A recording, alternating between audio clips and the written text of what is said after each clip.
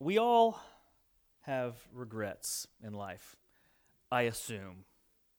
I don't know all your stories, and maybe I shouldn't assume, but I assume that we all have regrets. Maybe it was a relationship that your mom said from the get-go was a bad idea, and it just took you weeks, months, maybe years to figure out your mama was right, and you hated to admit it. Maybe that was part of the reason why it lasted so long, because you didn't want to admit mom was right.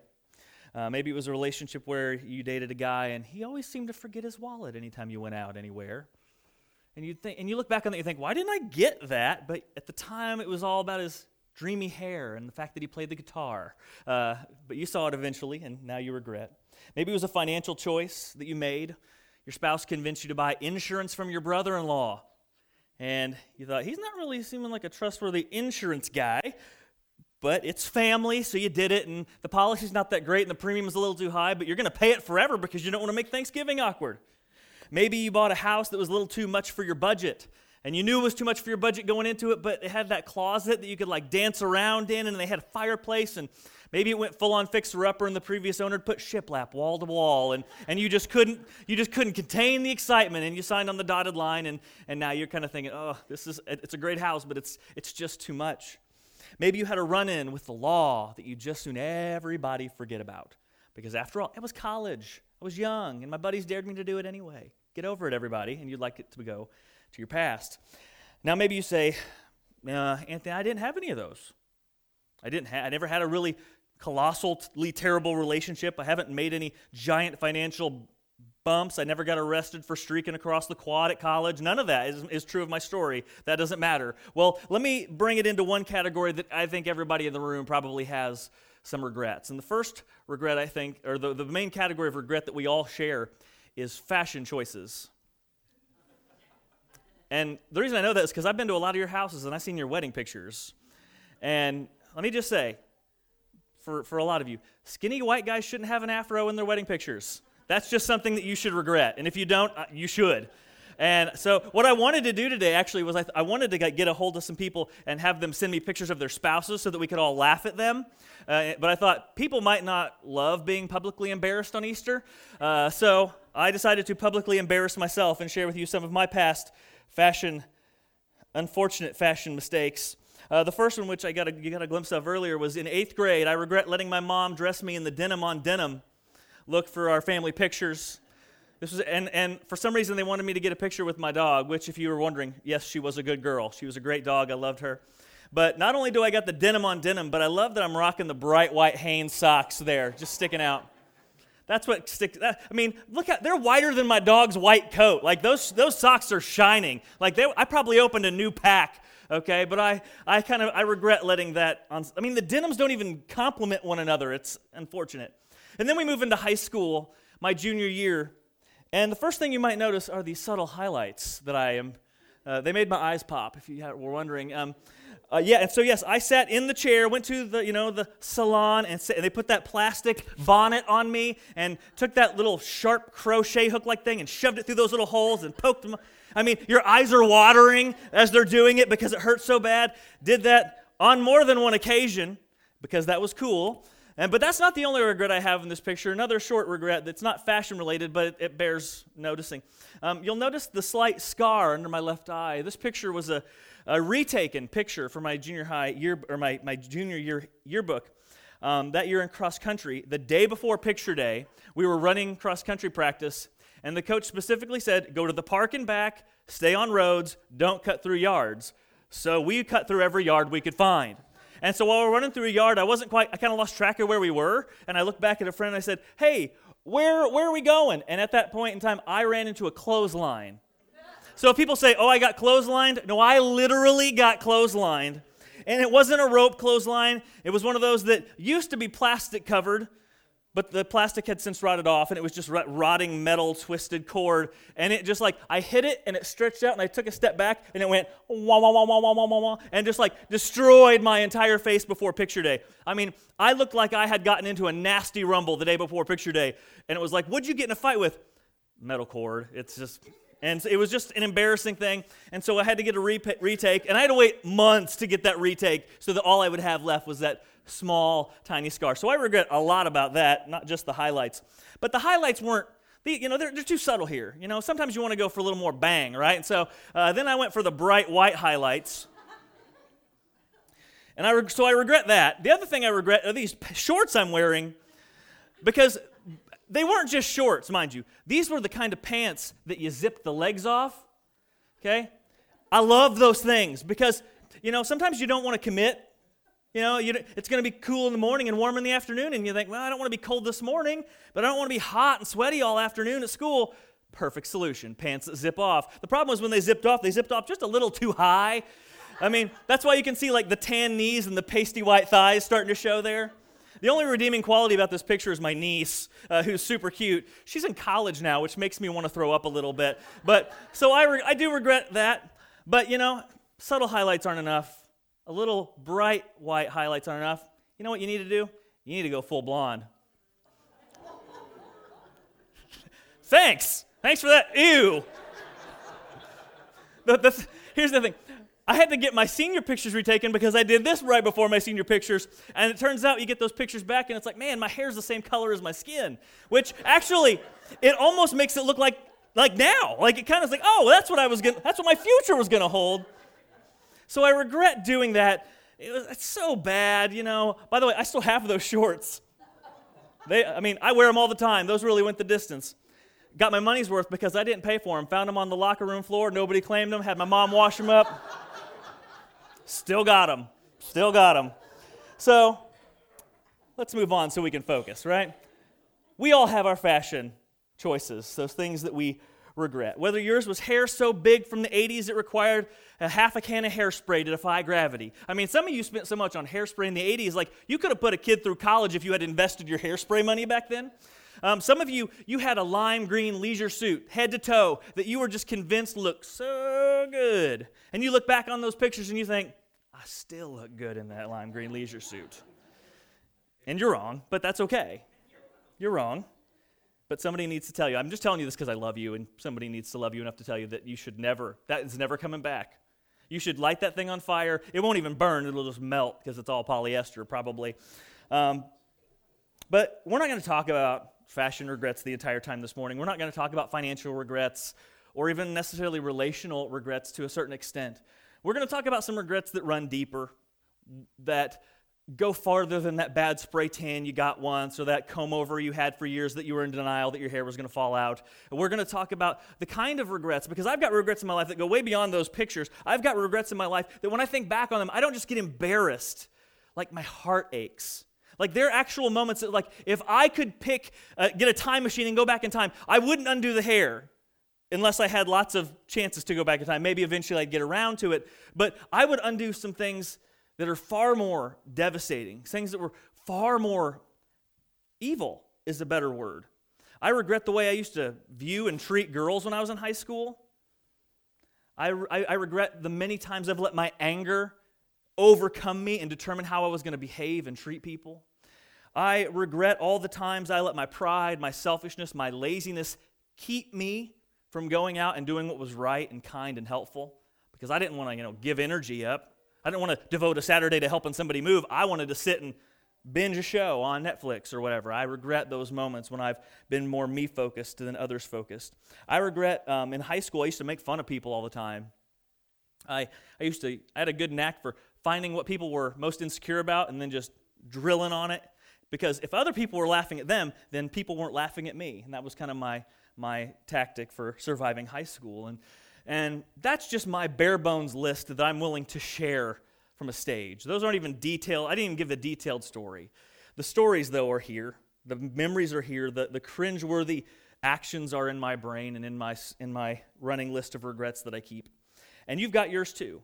Whether it was an addiction for years when you chose a bottle over your family, whether it was a relationship that you let your pride get in the way of, somebody said something to you and your pride was so insulted by what your brother said that you let that relationship with the person you love, that person you want to be with, you let that relationship fall apart. Maybe your regret is you look back on the years your kids were in school and you regret caring more about their batting average and their GPA than how they were doing as a human, than what was going on in their heart in those very pivotal years. So whatever it is, we've all got our lists of regrets that we honestly would like to put further and further behind us. Those regrets that we look at our lives now and we think, that doesn't define who I am now. That's not the kind of person I ever wanted to be, and it's not the person I want to be now. Well, one of the things that we come to celebrate on Easter is that one of the reasons Jesus came into our world was to actually separate us from those regrets. And I don't just mean like when your kids fight and you put them on opposite sides of the couch. I mean like a cut you off, separate any connection that you have for your regrets and put you 1,000,000 miles away from them. Now, if you are newer and do not totally know too much about the Christian faith, I'm going to give the Cliff Notes version real quick here of the Christian faith. I'm going to talk about what Jesus did, what it is that we believe, but I don't just want to stick with what Jesus did. We're also going to talk about why he did it. Why does it matter? Because maybe you do know a little bit about the faith. You've heard Jesus, cross, resurrection. You know essentially what Easter is about. We showed that heartbreaking video of a representation of what Jesus went through on the cross and the resurrection and what the story kind of was filled with for us. So maybe you know a little bit about that. But we don't just get together on a Sunday once a week because something happened. We get together on a Sunday because something meaningful happened.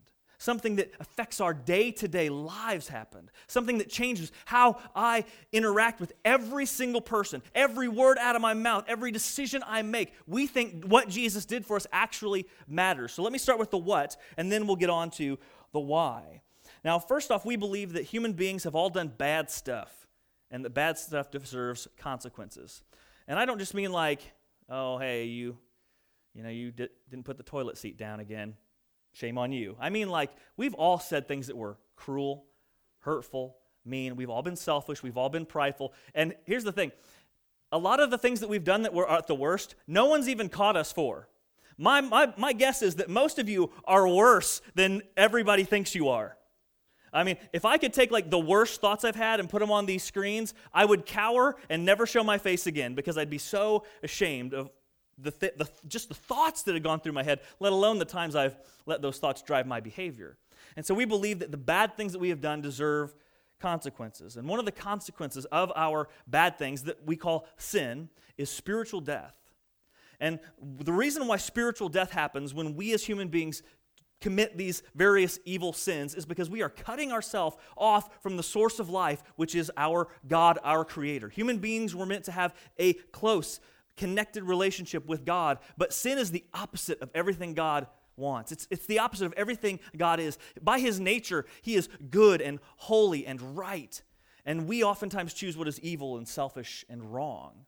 And so when we choose what is selfish and wrong, death is the direction we have chosen. And where that spiritual death leads us, ultimately, when this life ends, is a place that is called hell. And hell's not a fun thing that we like to talk about, and some people hyper-focus on it. Maybe you're thinking, oh, great, this is why I didn't want to come to church, because I always hear that hellfire and brimstone stuff. Well, we're not going to talk about it too long because there's good news on the other side of hell, but hell is an eternal punishment for those who have chosen what is wrong and sinful over those who have chosen what is good and godly. And God looked down on us as human beings, stuck in our sin, on the road to hell, and He loved us too much to send us there. He loved us too much to just let us go there without any sort of other option, any sort of a rescue plan. And so if you think, I don't want to come to church because all I'm going to hear about is angry God who wants people to go to hell, that is not the story that we see in the pages of Scripture. God does not want any human being to spend a moment in hell. He wants this life and all of its pains and miseries to be as close to hell as you and I ever get. And so Jesus stepped out of heaven. He was God. He stepped out of heaven as this man that we call Jesus, who was fully God, fully human. Don't ask me to explain exactly how that works, but He was fully God and fully human. He lived a life of utter perfection, never did anything wrong or evil. He lived a perfect life, never did a single thing deserving of a punishment. And when He was 33 years old, He surrendered Himself to go to a Roman torture/execution device called a cross. And He died a brutal, torturous, suffering death. And on the cross, He had nothing to suffer for. He had no punishment to take. He was taking my punishment for me and your punishment for you. He was paying all the cost of our sin in that moment, on those moments on the cross. Every ounce of anger that God has ever felt toward the injustices that humans have created and inflicted on other humans, every ounce of God's anger was poured out on Jesus in that moment rather than on us. He took that for us so that we could not. And after he died, he was in a hole in the ground for 3 days, and everyone thought he was dead. But on the third day, he took his life back. And his death guarantees that we can have forgiveness because he paid the price for our sins. He took the punishment that we deserved. And so his death guarantees that my list of regrets, those can be forgiven and washed away. And his life, his resurrection, guarantees that I can not only put those things behind me, but I can have a separate new life going forward. Because some people miss the fact that Jesus doesn't just come to forgive sins. There's a lot of people who call themselves Christians. I don't even know if I would say that they're Christians. There's a lot of people who call themselves Christians who think this is all about just having your sins forgiven. And as long as we come to church and do churchy things, and maybe if you're Catholic, they might be like, I got to go to the Father, get confession, and get some absolution. Or in our Protestant mode, we say, I prayed to God for forgiveness, and so I'm just about getting forgiveness of my sin. But Jesus came for far more than just forgiveness. He didn't just come to separate me from my past. He came to cut me off from being that type of person so that I wouldn't be somebody who would do regrettable things anymore, so that I can look to the future and actually live a better life. I can look to the future and say, I'm going to be a better version of me thanks to what Jesus has done. He cuts me off from being a person who is sinful and selfish and wrong. And so what happens when we become Christians is we get a new life. The old life, we say the old life, that old sinful self dies. And we are given a new life. The way Christ took new life out of the grave, he gives us new life going forward. And we do admit, though, that's a process. This is one reason why a lot of people don't like Christians, because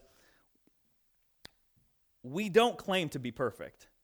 We claim that God is going to get us there one day, but man, sometimes I used to let my anger control my actions. That still happens. The one I always tell myself on was when we had our first kid. He's now 6. You might see him running around here in a little bit. I was trying to put that stupid car seat in the car, and all I wanted to do in that moment was find the guy who designed it and punch him in the face. If you've ever put in a car seat, you're with me. We're not judging each other over car seats, right? This is a compassionate place. And I get mad, and I just step out of my car, and I just chuck it across my front yard, and I turn around and see our secretary at the time, Lita Billieu, who's like the nicest person ever, staring at me like, And I was like, of all the people that would catch me red-handed chucking a car seat across the yard, my only thing was, I hope I at least was impressive and threw it far. I hope it was at least a good toss, And it's so, I'm not over that. That's still a part of me, and it still follows me. But I'm better than I used to be. I'm not as led by my anger, but Jesus is slowly, bit by bit, cleaning me up as he's gotten a hold of me, and he's moving me towards progress by the power of his grace and his mercy. But the story of Jesus is that he did not just come to offer forgiveness, but he wanted to cut you off from that person who would even need to be forgiven and help you be somebody who's better, the person he intended you to be. In the New Testament book of Ephesians, it's actually a letter written from a pastor to a church in Ephesus, Greece. That pastor, his name was Paul, he wrote these words to them. So we praise God for the glorious grace he has poured out on us who belong to his dear Son. He is so rich in kindness and grace that he purchased our freedom, meaning that forgiveness is not free, that moving us off of the road to hell and onto a road that leads to heaven, eternal salvation, that cutting us off from that old life so that we might have a new one, that was not a free thing. He bought that for us. He purchased our freedom with the blood of his Son, and he forgave our sins, that forgiveness is possible. So Jesus died to separate us from all that we had ever done wrong. And now I want to read you a beautiful passage out of the Old Testament. It's from the book of Psalms, which is a book of poetry, that explains the size of God's grace and just how far he wants to separate you from your sin. Psalm 103, we'll start in verse 8. The Lord is merciful and gracious, slow to anger and abounding in steadfast love. Now, maybe one of the reasons, if you're newer here and you've always been hesitant about church, maybe you've heard people who were, kind of critical of Christianity say, well, Old Testament God was all grumpy and angry and just like killing a lot of people. But New Testament God, that's where the love comes in. I like New Testament God, but Old Testament God's real grumpy. This is in the Old Testament. God's character does not change from the beginning of the book to the end. He has always been slow to anger, abounding in steadfast love. The times when God is so angry at human beings in the Bible, it's because that's how bad our sin is. I mean, don't you ever read the newspaper and think, man, human beings have done some nasty stuff? Yeah, of course God's mad about that at times. But here we see that God is abounding in love. It says, He will not always chide or correct us, nor will He keep His anger forever. He did not keep His anger forever. Jesus took all of that anger so that we would not have to be the target of it. He does not deal with us according to our sins, nor repay us according to our iniquities, meaning He doesn't treat us in a way that's fair. What's fair is letting us suffer for what we've done, letting us suffer for our consequences, or the consequences of our actions. No, He gives us a way out of that. And then we get to these two really cool word pictures that we presented in the next verse. He says, for as high as the heavens are above the earth, so great is His steadfast love towards those who fear Him. As far as the east is from the west, so far does He remove our transgressions from us. We get these two really neat pictures of distance. First it says, as high as the heavens are above the earth. Heavens there, usually when we read that word heaven, we think the place we think we go when we die, right? But heavens here means everything you see when you look up on a night, a clear night sky, right? It's the distance of the universe. It's the stars, the galaxies, the planets that are out there. It's looking at the depths of our universe. And now, in our modern age, like, we know how far the moon is. Like, they can tell you, like, how many feet the moon is away on any given day. They can predict, eclipses and stuff like that, like decades in advance, years in advance, centuries in advance. We know how far our closest star, like, relative is to us. But this is the ancient world. They didn't know any of that. The moon was an impossible distance for them. And so to say, as far as the ground from the sky, that was saying nobody's ever going to go up there. We don't know how far away that is. It's just far. We just know that's way up there, and it's big, and it's huge. That was just saying that's an impossible distance. And then they say from east to west. Now, these people didn't travel around the globe. They didn't get on a 747 and go across the ocean. The best they could do was they could maybe travel east, and then they get to a coastline. Maybe they take a boat, get to an island, go to the other side of the island, and say, oh, look at the ocean, and there's still some more east over there. And then they maybe go west, and they come to another coastline, and what they find? Ocean and more west. To them, east to west, it went on forever as far as they were concerned. And so to say from sky to ground to east to west, that's impossible distances, unmeasurably huge distances. That's how far God wants to take your past and separate it from you. And I got to tell you, I'm so glad because, people say, well, you can learn stuff from those regrettable moments in your past. Yeah, I've had some of those regrettable moments. I've got some speeding tickets and run-ins with the law. I've had some, moments where I've done some things that were just real dumb in the moment. And I learned a college course. I got a bachelor's degree from some of the stupid things I've done, right? But there's some things I look back on, and it's like, there's nothing redeeming about that. There's nothing redeeming about shaming a kid in the lunchroom over and over again and making his high school life hell. There's nothing redeeming about that for him or me. And so there's some things that's like, the farther away that is from me, the better. And that's what Christ came to do, to separate you from that. And so for anyone who's ever felt like a failure, for anyone who's ever felt like they were struggling under the weight of their past, for anyone who ever thought there's mistakes that I will never overcome, the story of Christ should give you hope. These verses should give you hope that you can be separated from not just those events, but you can be separated from the person who did them. And you can have a new life, a better life going forward. Now, like I said, as somebody who's already been saved by grace, and I'm better than I used to be, but I'm not where I'd like to be, these verses give me hope. Because I'll do something stupid today that tomorrow I'll be like, man, I can't wait till that's in the past. And this verses give me hope that Jesus is still going to separate my sins from me in that way. Now, one thing I want to let some of you know is that if you are here as a Christian, this celebration of Easter, this message of hope should never get old to you. Because you should be aware every day that you're a mess.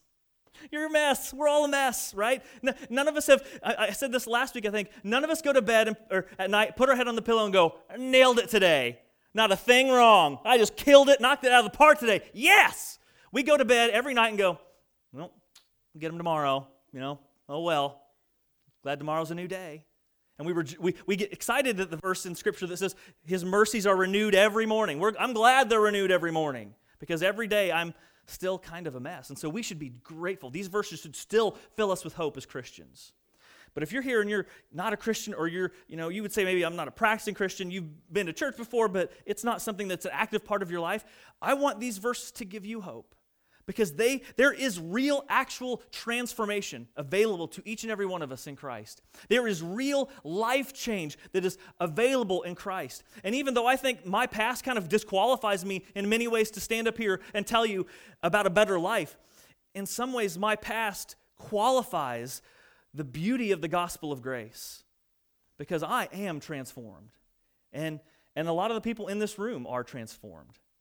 And we're better than we used to be, but give us some grace because we're still kind of a mess. But that grace that we've experienced, many of us have experienced, it's available for everyone in this room today, whether you've lived your life in church or whether you've never been before. That grace is open to everyone. And so if you are here today and you're new or first-time guest, second-time guest, I just want you to know, I don't think you're here by accident.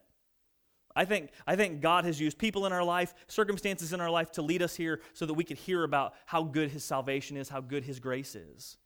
And so whether you're here, again, you've never been to church, thought it might be okay, don't really have anything against it, or maybe you're one of the people who's so skeptical, you would just want to argue with me and think, how can you believe this fairy tale? Which I'm glad you're here. I don't think God's got you here by accident. He wants you to hear about this. And so let me just do something real quick as we close out today and we go enjoy the breakfast that is about 4 minutes away, and I know we're all counting down.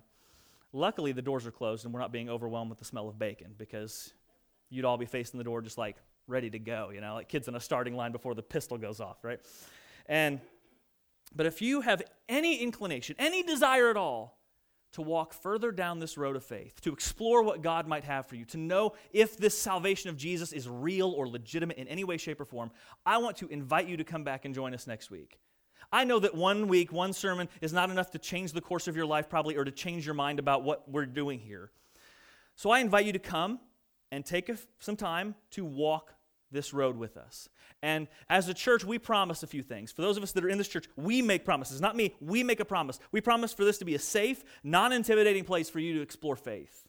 And we promise to provide you with anything that we can to help you kind of figuratively dip your toe into the waters of Christianity and see if it makes sense for you. But there's a couple things you need to know if we're going to invite you back. First is next week we're going to start a brand new series called I Choose. And this will be a little bit different than what we're talking about today. Next week, the series will be about how we don't want to be people who are driven along through life by whatever sounds good, whatever feels good, by whatever our emotions or our instincts tell us to do. Because, man, I've got my life into some train wrecks being led by my emotions. Some of those regrets I have were because I was thinking with my emotions, or because I thought my instincts were going to lead me true, and they didn't. And so we want to be people who intentionally set the course of our lives, people who intentionally follow the wiser, better road that God has laid out for us. So that's a new series we're going to start next week. And if you want to come to that and start, again, walking, checking out this road of faith, the other thing you got to know is if you show up at 8 a.m., you're going to be early.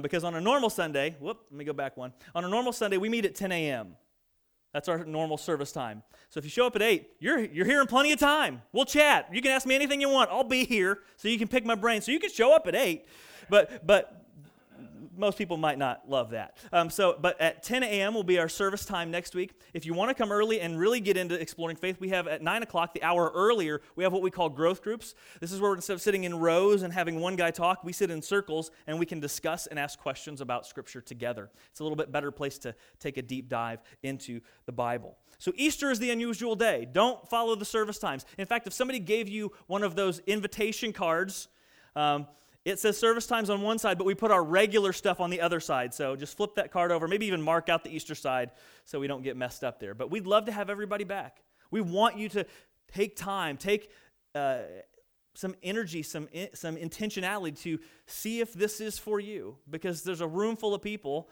now that have decided that it is. There's a room full of people who've decided that this Jesus thing, it's not a myth.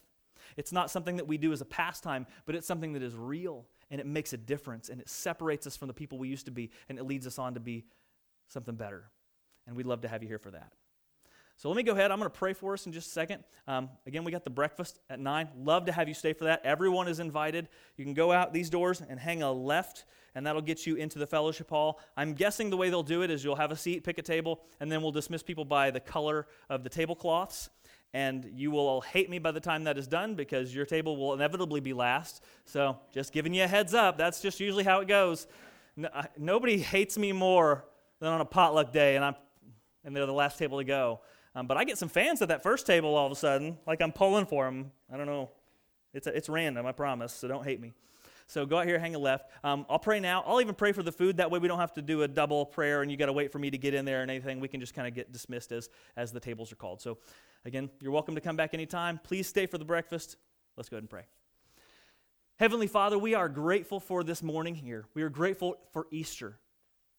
We are grateful for this day of the year when we get to set aside a special celebration to remember the fact that Jesus didn't just die. He wasn't defeated by death. He was victorious over it. Just like he was victorious over all sin, he was victorious over the one who peddles sin in our lives, Satan. He was victorious in every way that he could win. And he won on our behalf. He came into this earth to fight that battle for us because there was no way we could fight it alone. The desire for sin is often too powerful in our lives, and we can follow some self-help book insights and 12 steps to a better life blog post, and we can make some progress, but the problem isn't just our behavior, it's what's going on in our heart. And you don't just want to change our behavior, you want to change our heart, you want to change us from the inside out, so that we're not just people who don't do regrettable things, we're people who don't even want to do those regrettable things.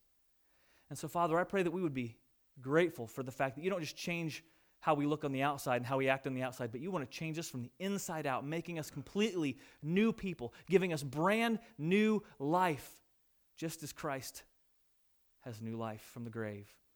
And so, Father, as we continue this morning, as we continue our walk with you, I pray that you would show us your grace, you would show us your mercy, and you would make your power of life change evident to us as we move forward, because it's real. It's so real. And I pray that those of us who are Christians would never think that we're done, never think that we're finally perfect and that you've finished your work in us. But every day you have more to do. Every day you have more to forgive. Every day your mercies stretch further and further into our lives, ridding us of more and more of that evil that has plagued us for so long. So thank you for your grace. Thank you for your mercy. Thank you for the salvation and life that we have in Christ. I pray that that produces a joy in us that drives us into life every day with a gratitude for all that you've done. So thank you again for Easter. Thank you for the chance to proclaim this good news to a couple rooms full of people this morning. It's a joy and it's a privilege. Thank you for the food that we have to enjoy together and the time we get to talk and share and laugh with one another. There's something beautiful about sitting with other people around a table and having a good laugh and sharing some stories over food. It's something beautiful that you've built into that process. And so we're grateful for all the food that we have, that you've blessed us so richly. We don't just get to choose if we eat, we get to decide what we eat. We even get variety. You're just so incredibly good in the ways that you bless us. And so I pray that we're grateful for that as well. Again, thank you for this morning. Thank you for the beautiful message of Easter and the resurrection of Jesus. It's in his name that we pray. Amen.